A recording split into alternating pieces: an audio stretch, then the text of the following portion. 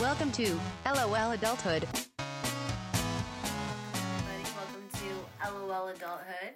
I'm your host, Reem, and today we have a special guest, Michael, who's an undergrad researcher and a pursuer of psychology. Indeed. And today we're talking about time.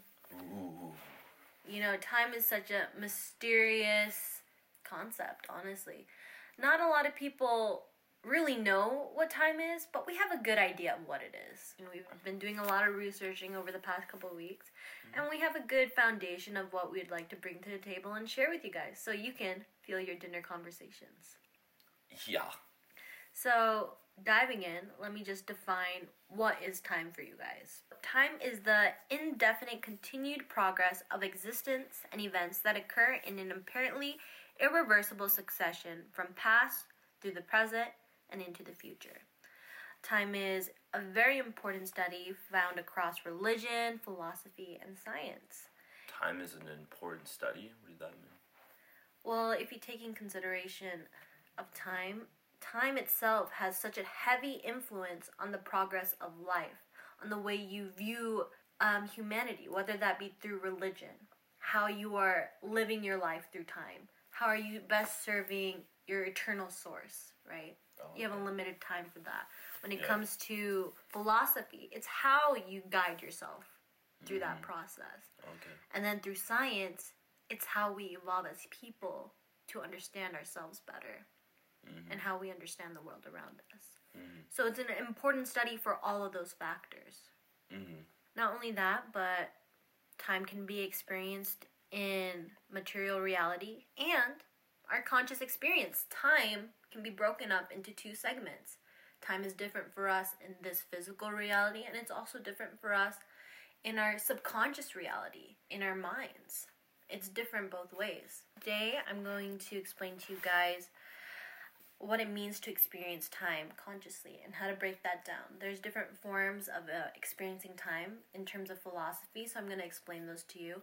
I'll be explaining block universe theory, presentism, and then growing block universe. And then Michael will be sharing with us today what? A few different things. Hyper objects, time cells, so where time exists in the brain, which has to do with memory as well. What happens when that gets messed up? So like disorders of time perception. Maybe a little bit about psychedelic time perception, although I'm not professional at that. But yeah, and circadian rhythms.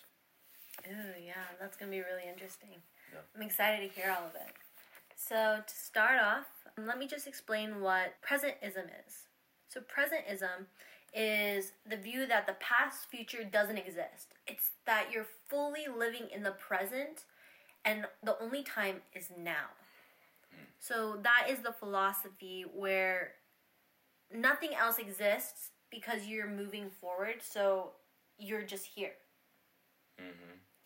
I mean, obviously this theory can immediately be debunked because if you argue the existence of dinosaurs, you're going to be like, hey, that was the past. They did exist. We have evidence. A person who believes in presentism would be like, no, that doesn't exist because I didn't experience that. This is my experience right now. Oh, so it's kind of like you create the universe in every moment. Like the universe is being created as we speak. That everything we think happened in the past didn't really happen. Yeah, so it's just your conscious experience. I see. So that's presentism. Okay. And then going off of that, let's go into what growing block universe is. So, in growing block universe, the past present exist while the future does not. The present is an objective property. By the passage of time, more of the world comes into being. Therefore, the block universe is said to be growing. They say the growth of the block is supposed to happen in the present, and which is like a very thin slice of space-time where more of space-time is continually coming into being. So it's like presentism, but growing block universe theory is where you acknowledge a past. Yeah. And not only are you acknowledging a past, you are in the present, but you're also aware that the decisions you're making, everything, and you're experiencing is adding more to your future. So this is more like how we experience things. Yes. Like there really was a past. We did things. However, the present moment is the only moment we're conscious for right now. Yes. Obviously. To break down the theory, we can break it down into 5 points. First point. Events in our world are causally related. 2. The causal relation is inherently asymmetrical. Effects depend on their causes in a way that causes do not depend on their effects. 3.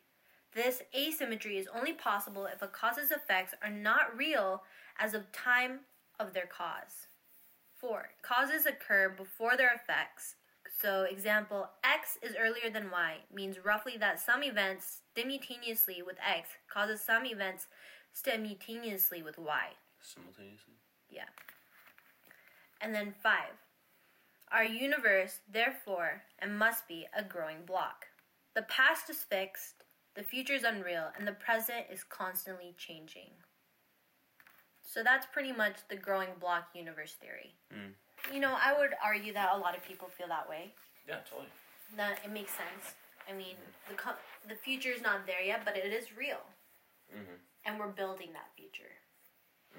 And that brings me to block universe theory. So this is a totally different one. It's kind of confusing because it's a similar name as the other one. So this is block universe theory. It must have been Minecraft creators that made all these. They're just thinking in blocks. Like, whoa.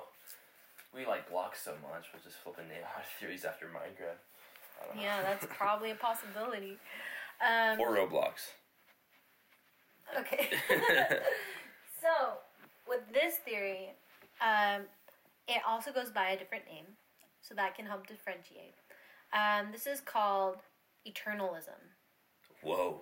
Yeah, so it's way cooler than block universe theory. Sounds a little cooler. Yeah. So, eternalism is the philosophical approach which takes the view that all existence in time is equally real, such as the future, the past, and the present. So this is another belief that's pretty popular among society. It's where there's 3 sections of reality, and they all exist at the same time. So there's a past you that exists, there's a present you that exists, and right now, at this very same time, there's also a future you that exists. Ooh, okay. So it's like multiverse theory. Yeah, multiverse, exactly. One thing that philosophers really want to bring attention to is that each time period has unique traits. And they say that we are just points in a time series, beads along a temporal string.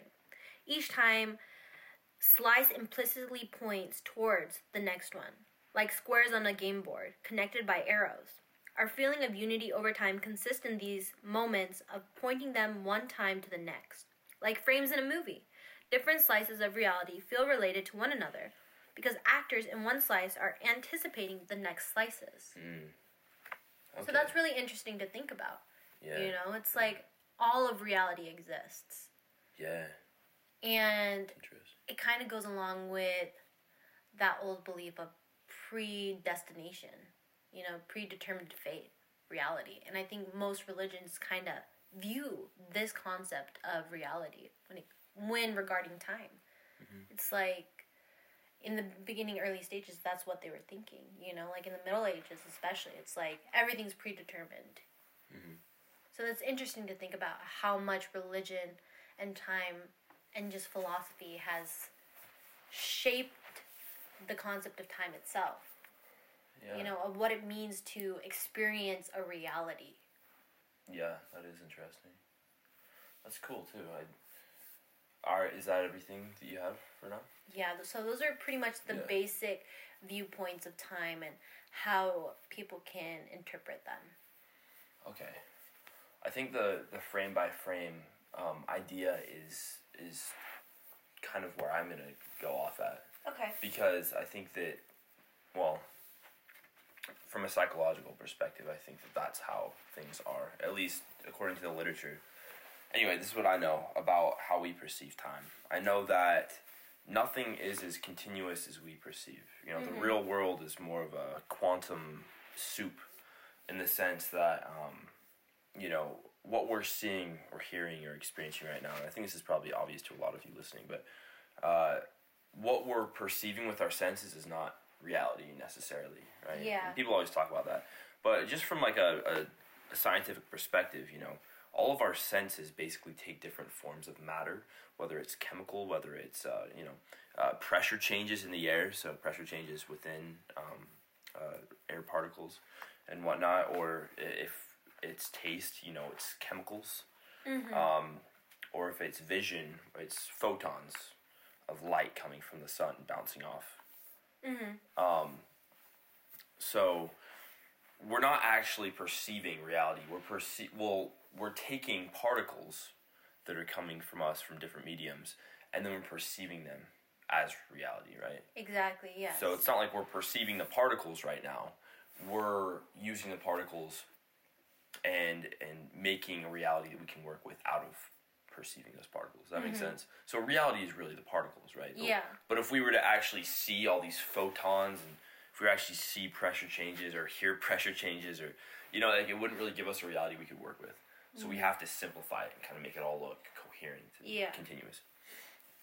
Anyway, same thing for time, right? Time isn't necessarily continuous in our brains either. We have to take snapshots and then process those snapshots in order. So in every moment, like I'm watching you tie your shoe right now, it looks like it's just one continuous motion to me from my perspective, right? But what's really happening is my brain is seeing one thing. There's a processing delay. And then I'm seeing another thing. There's a processing delay. And my brain starts to link all of these different frames of this motion into one continuous perception of motion. Does that make sense? Yeah, it does. It's very interesting. And there's actually evidence of this because people that have, there's this disorder called akinetopsia, which is called motion blindness. So the medial temporal lobe, which is kind of where your ear is, the hippocampus is there, which, you know, that codes for things like long-term memory and stuff, right? So that area of your brain actually helps you link together time frames into one continuous perception of motion. Interesting. And people that have damage to this area of the brain, that have damage to the medial temporal lobe, they have this disorder called akinetopsia, or motion blindness, which I said. Huh. And so instead of seeing everything continuously, they see things in time frames. Wow. Like the theory. Like the theory, yeah. Internalism. They see things in like a reel of film, you know. It's not one movie, it's many different frames that are made into a movie, right? So if you take away whatever combines all those frames, you just have frames. So that's how people with akinetopsia see the world. That's so weird. Yeah, and it's real. And so, for example, if you're watching cars pass on the street outside, right? Someone normally would just see a car moving, you know, watch it fade into the distance. Someone with akinetopsia will see a car that's just still. And then it'll move over here real quick. And then it'll move over here. So there's no connection between these frames. So that's why it's really dangerous. It's like stop motion pictures. It's like stop motion, yeah. So there's one patient LM. She's a famous case of akinetopsia, the best known one. She was afraid to cross the street because she would think a car was in the distance. She'd be like, oh, I'm fine. But to her, it was frozen in the distance, right? And then she'd start to step into the street and suddenly it would be right on top of her. Oh my god. Because she wasn't able to see the motion from that frame to the next frame. Or if she's pouring tea into her cup, it would look like the tea was frozen in midair, right? And she would think, oh, it's not filling up. And then she would jump to the next frame and it would be overflowing. That is so odd. Mm-hmm. But if she did things slow enough for her brain to process the frames, she could still navigate. Like if she were drawing a picture, she would just have to draw it really slow. But if she drew too fast, it would jump. Does that make sense? Mm-hmm. So it was how fast she did things or how fast things were moving. Anyway, that's akinetopsia. Really interesting. But it kind of supports what you were saying about the frames.